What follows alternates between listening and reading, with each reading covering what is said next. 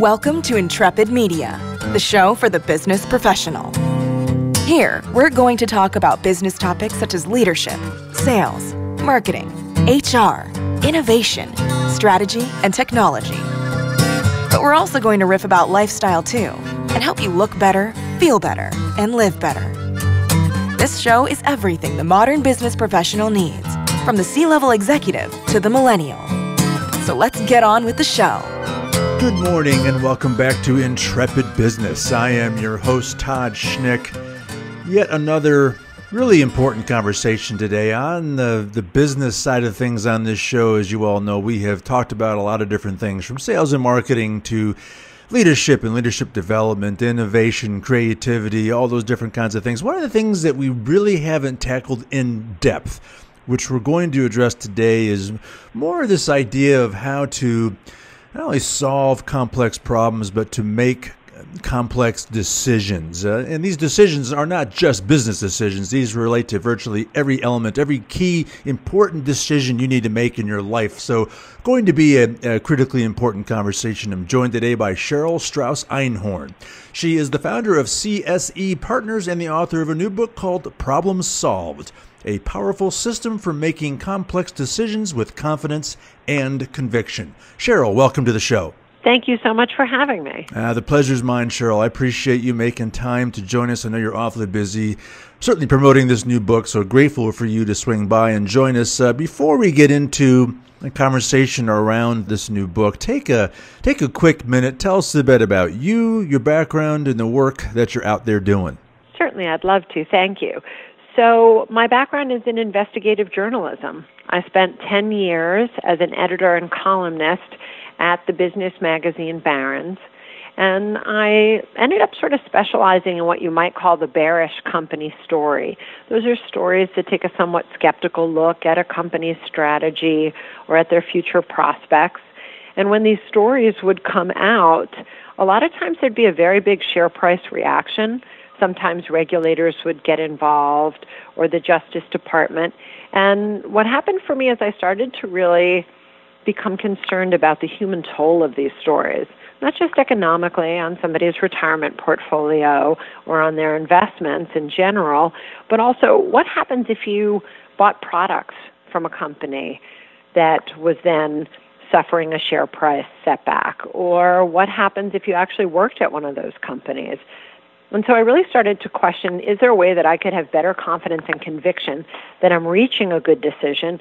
And at the same time, I also started to think about, is there a way that I could also better understand the incentives and motives of the sources who came to me with story ideas? And also, right about that time, there was this new research coming out that was saying, we're all flawed thinkers. We have these biases, assumptions, and judgments that help us with the many decisions that we have to deal with every day. In fact, researchers tell us that we make about 40,000 decisions on any given day. So can you imagine if we didn't have these mental shortcuts, what would happen if we were standing in, say, the cereal aisle at the supermarket? We could really have choice fatigue and just be overwhelmed. So we need these cognitive biases, these assumptions, judgments, and so on to help us with everyday's small decisions, but they don't go away when we're solving for complex problems. So I really started thinking about, is there a way, given, that I'm sort of a middle-class kid from outside of Boston, and I only know what I know, is there a way that I could sort of think about prying open some cognitive space to allow me to better understand where I'm making assumptions and judgments and really try to solve problems more holistically? And so that was really how I came up with the idea of thinking about a process. Given that my background is in research, I thought maybe there's a way that I could go all in on these shortcomings that I have as an individual and as a thinker. And maybe I could try to work within those limitations to try to heighten my awareness and solve problems more holistically so that they would have a better chance of actually succeeding.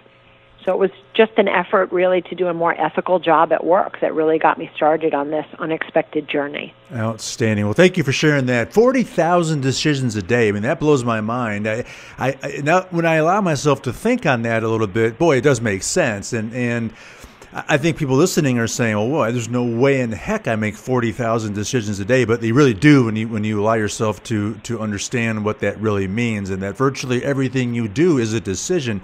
So talk about why this is so essential, this idea of understanding how to make a more complex decision, which oftentimes does solve a problem. I have liked to believe that we are all creatives. This is a theme I've been talking about on this show for a long, long time, is that we are all creative people. And I count very much in that the effort of solving problems, which is a big part of your typical workday. And frankly, it's a big part of your life, is solving problems. And to do so oftentimes requires a complicated decision. Talk about why your book, why this effort of yours is so important, and why it's so desperately needed in today's, not in our lifestyles, but certainly in our business environments. Well, I think first of all, decision making is one of these topics that really has been hiding in many ways in plain sight. Right? We don't teach it in an organized way in our schools. We don't really teach it in an organized way in our homes. But there's really nothing that we do more frequently that has higher stakes in our lives than actually making choices. And when you think about it, it's really the only thing in our life that we truly have agency over, right? All we can do is control our behavior, our choices. So imagine if we actually learned a decision-making system. Imagine if we actually could ever master one, right? Not only would we be able to get along better probably with other people, but we could all probably live more meaningful and happier lives because we'd be able to solve for what really matters for us. And that's actually what my area method does. The area method is meant to invert decision-making. The idea of solving a complex problem, I think, is really uncomfortable for many people. You know, how do you get started? Where do you look for information? Who's got the time even to sort of fit it into the schedule that we all have so chocked full of other things that we're already doing in our lives? But when we're solving for an important but uncertain future, our own, we deserve time for thoughtful reflection. So instead of basically saying, how are you going to solve your problem, which I think is a bit off-putting to people, I turn it upside down and I ask you something that I think is far more empowering. Area says, what actually constitutes success for you personally? Right? Two people looking at the same data set might come to entirely different conclusions about how to understand the information and what constitutes success for them because we each have different risk profiles. We might have different time horizons in which to solve the problem, and we may be situated in different environments that cause us to look at the situation differently. But by asking what constitutes success for you personally, most people can answer that. Even without being able to figure out how to answer the problem, they're able to say, if I succeed at this decision, these are the things that will happen for me. Now you're telling the story of your success. That's far more empowering. And you're no longer conducting an open-ended research investigation, which can be unproductive and frustrating. You're now solving for what I call your critical concepts, which are the 1, 2, or 3 things that really matter to you in the outcome so that you can actually get to your picture of success. So I think it really does give you much greater agency over your life, and it really gets you focused on what for you constitutes a good outcome personally. Well, I want to go deeper, obviously, in the area method here. I mean, I like to, when I think about using something like the area method to help me make a complex decision, is it similar in I don't know, is it similar in theory, similar in concept to the idea of like using the Eisenhower matrix to determining your next action items? I mean, deciding whether something is important or not important, urgent or not urgent, and then the 4 different combinations of that determine what next steps you take in terms of getting through a list of to-dos or action items. Is the area method similar in terms of process? Walk us through exactly how that works. Okay, so the area method is the first system that controls for and counteracts cognitive bias, those mental assumptions and judgments and biases that we were talking about a little earlier on. AREA is an acronym for the 4 stages of the process: absolute, relative, exploration, and exploitation, which I consider the twin engines of creativity, and then the final stage, which is analysis.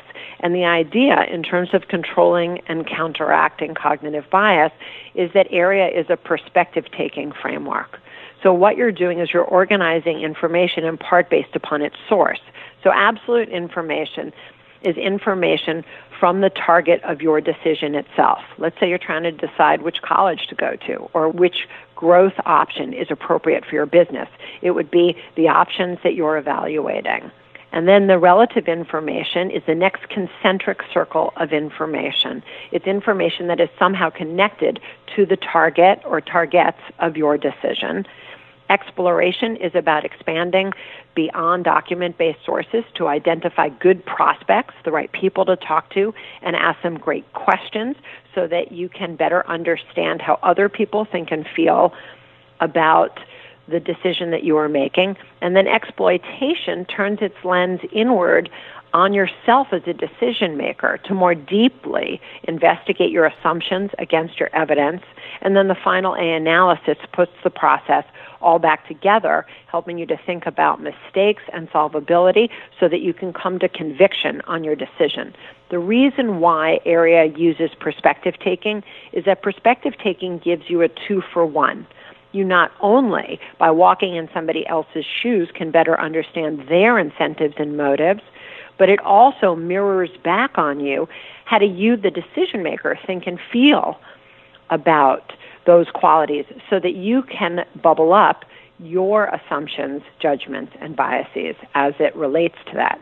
So in every step of the process, you're creating empathy and understanding with the other stakeholders involved in your decision. And in that way, as I mentioned, you're solving your problems more holistically, and therefore they have a much greater chance of succeeding in the end. Outstanding. All right, Cheryl Stauss Einhorn and I will return after this short break. We'll be right back. This episode is brought to you by the new international best-selling book, Leadership Rigor. This groundbreaking book will turn everything you think you know about leadership upside down. Leadership Rigor explores how to achieve breakthrough performance and productivity through leading yourself, leading teams, and leading at the organizational level.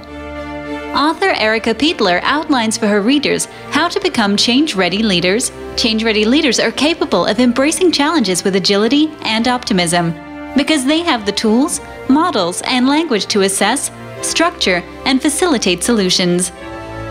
Leadership is a skill that can be learned and practiced. Take the Rigor Challenge and ask yourself, do you want to lead mindfully and skillfully? Or do you want to subject your teams and organizations to your unstructured thoughts and approaches? The choice is yours. Will you rigor it? You can purchase Leadership Rigor on Amazon or by visiting ericpietler.com. All right, I am back with Cheryl Stauss Einhorn, the author of a new book called Problem Solved, a powerful system for making complex decisions with confidence and conviction. So, all right. So, Cheryl, several times in the top half of the show, you talked about these assumptions that we make and these biases that we have, how we sometimes have faulty intuition or we make these snap judgments, all these different things that just seem to happen almost automatically. Talk more about that. I mean, I also, there's a lot of people out there that say, hey, just trust your gut. Trust your instincts. And oftentimes they say that's right. And I get the feeling that that's something we ought to be a little bit more cautious towards. So talk through all of that, please. Sure. Well, I think much has been written lately about how we are all prey to mental mistakes, right? The behavioral science research and books like Robert Cialdini's Influence or Daniel Kahneman's Thinking Fast and Slow.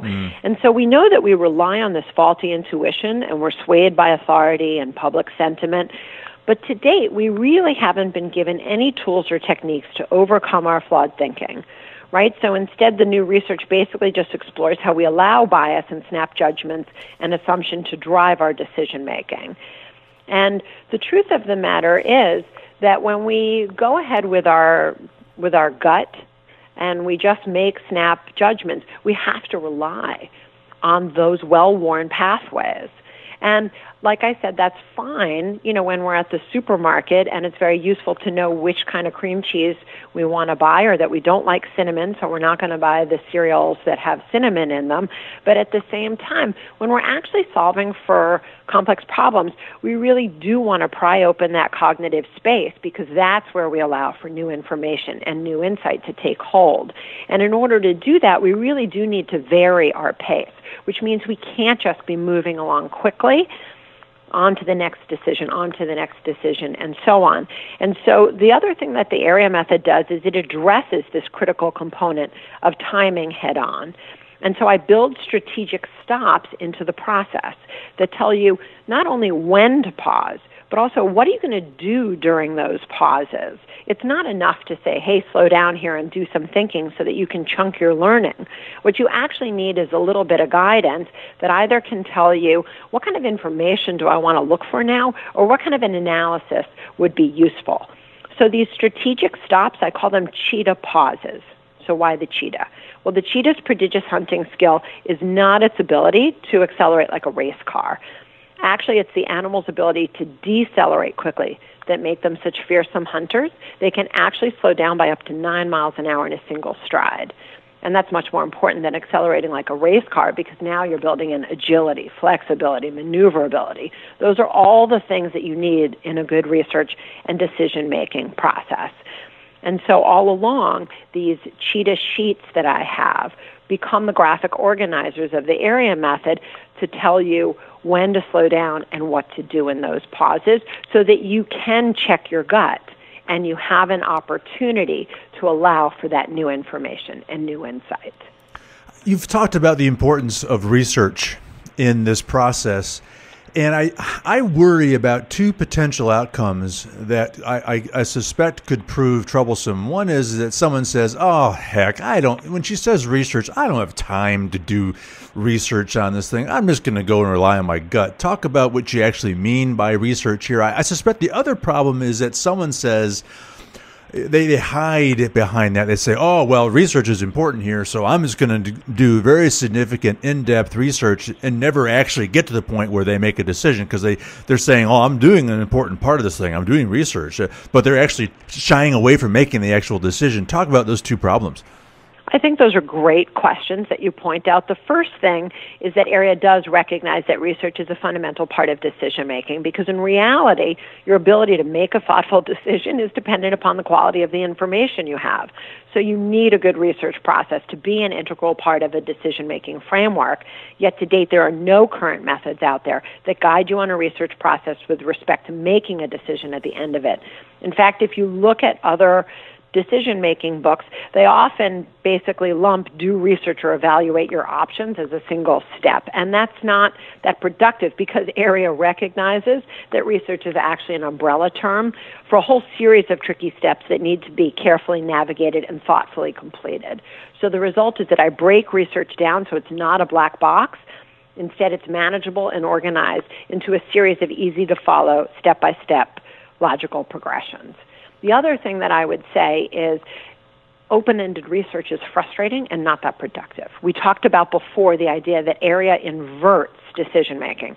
Instead of saying, how am I going to solve this problem, it asks you the more empowering question, what constitutes success for you personally? So you're not doing an open-ended research process. You are only deeply and creatively investigating those few factors, what I call the critical concepts, that help you solve for that vision of success, because that's where you get a productive and potentially even life-changing decision. When you were talking about the cheetah, you were talking about the importance of deceleration. And I think it's important to remind people that when you're in this process, it's okay to slow down and even pause the process, because that could result in a refinement of where you're going with this, and perhaps even re-articulating where you're going with the decision, yeah? I think that's a terrific point. The strategic stops, these cheetah pauses, they not only tell you about when you need more information, where to look for it, or what kind of an analysis to do, but it also serves the purpose of one of the other important parts of the AREA method, which is that it is a feedback loop, because not every investigation is linear, nor should it be. Right? In times you need to be driven back into either a certain part of the process or even to redo a much larger piece of it. Because as you're on this self-discovery of what is going to constitute success for you and that decision, you may at times, and I find this all the time for myself, you may at times collect a certain data point or a piece of information and not really recognize its importance to you until somewhere later in the process. And my book, Problem Solved, takes you through 4 high-stakes decisions. I define high stakes as those decisions that will have a long-term outcome, where the outcome is also unknown, and where the price for getting it wrong could be quite costly. And in each of those instances, the 2 personal high-stakes decisions and the 2 professional ones, the people really recognized, oftentimes in the exploitation part of the process in area E, that when they looked at their assumptions against their evidence, that they hadn't really recognized the true importance, and they needed to go back to get more information or do more analysis. And I think that's really important. AREA tries to, in these latter stages, the E of exploitation and the final A analysis, do what I call making your mistakes before you make them. You can't always catch every mistake. It's not going to be possible. But sometimes you have a failure of analysis or a failure of data. For those kind of things, there are a series of exercises that I have in the book that I've learned from other experts in fields like intelligence gathering or medicine, or even from my background in investigative journalism, that really can help you try to make some of your mistakes before you make them, so that you have a better sense of solving for a decision that is not only going to have a high confidence that it can succeed, but conviction that you've also followed a thoughtful process. Yeah, and I wish life was simple enough that every decision I made impacted only me, but rarely is that the case. I mean, there are an awful lot of stakeholders that are probably affected by a decision you have to make, both in business and in just your personal life. Talk about how you manage and keep account of all these ideas and incentives and motivations of these stakeholders. Well, one of the things that I mentioned that I highly suggest to people in the book is that they keep an AREA journal. You know, we've had so much written over the past couple of years about the power of journaling. I talk about it in terms of preventing you from having evolving hypotheses and also building a book of yourself as a decision maker, right? So at each point when you finish one of the parts of the AREA method, I ask you to sort of sum up, so what? Right? What did I find? What's important here? What's its impact? And so you're constantly chronicling not only the information and the analysis that you've done, but also what it means to you so that you can refine your critical concepts as you go. And so you can learn more about yourself as a decision maker. And in fact, when the book came out just 6 weeks ago, I also put on my website, areamethod.com, a web-based app that people can use. It's right on the home page. You click on it, and it will help take you through a series of quiz questions to help you learn more about your decision-making archetype. And then it will tell you the strengths of being that kind of an archetype, and then the potential blind spots, some of the main cognitive biases that you may really want to be conscientious about based on what kind of an archetype you are. It also will tell you a little bit about a historical figure who fits into that archetype and why he or she fits there. And then you can also use the app to begin to use a rudimentary version of the AREA method to help you make your big decisions better. The more that we learn about how we make decisions and where we get tripped up and what part of the process is easy for us and what part is difficult, the more we can improve ourselves as decision makers. Well, thank you for sharing those resources. I will give you a chance at the end to share that website again. One final question. Gosh, I have hours worth of questions to ask you here, but I guess where I want to go next is this idea that setting up feedback loops probably is a critical element in this process too, yes? Well, absolutely. As I was talking about before, especially when we're early on in the process, we're collecting a lot of different kinds of information and we're sort of cataloging it, and we don't always know what's going to end up being that significant to us, right? So First you're looking at these document-based sources from the target and then from relative sources who are somehow connected to the target. Maybe you're doing a literature review and you're checking news articles or industry analysis, or you're looking at third-party data.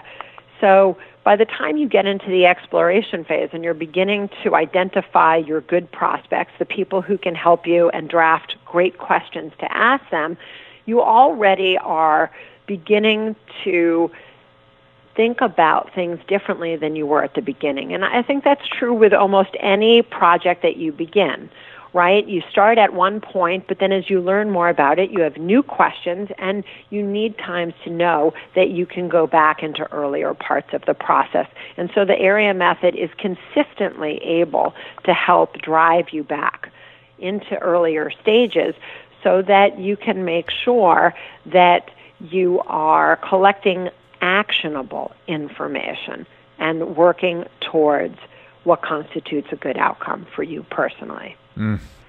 Like I said, Cheryl, goodness, we need another couple of hours to really dive deep into some of these discussions. Great stuff. Unfortunately, we are about out of time. Before I let you go, should anyone have any questions of you on any of this, how do they find you? Where do they learn more about CSE Partners? Where do they get their hands on a copy of the book? And one last time, where can they find these resources that you referenced earlier? Well, thank you so much for having me on. My website is Area Method, AREA, method.com. And there you can learn a little bit more about the process. You can also read about the book.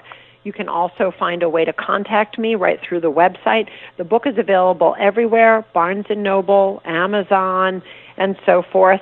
And if anybody has any questions as they go along, I hope that they'll reach out to me and feel comfortable, because the whole idea is that we all grow up to be decision makers, and yet somehow there's been no well-established way to make them well. But we all deserve time and attention and a process that can enable us to turn our good ideas into great thinking. Cheryl Stauss Einhorn, the founder of CSE Partners and the author of the new book, Problem Solved, A Powerful System for Making Complex Decisions with Confidence and Conviction. Cheryl, once again, great to have you. Thanks again for stopping by. Thank you. All right, all the time we have for now. Unfortunately, again, on behalf of my guest, Cheryl Stauss Einhorn, I am Todd Schnick. We'll see you again soon on Intrepid Business. Thank you for listening to Intrepid Media. We appreciate your attention. To receive everything we do, simply go to intrepidmailinglist.com. That's intrepidmailinglist.com and sign up. You can also find us at intrepid.media and on iTunes. And to support the important work we do on your behalf, a rating and review on iTunes will help spread our work far and wide. Again, we certainly appreciate your support. Now, get out there, be intrepid, and we'll see you next time.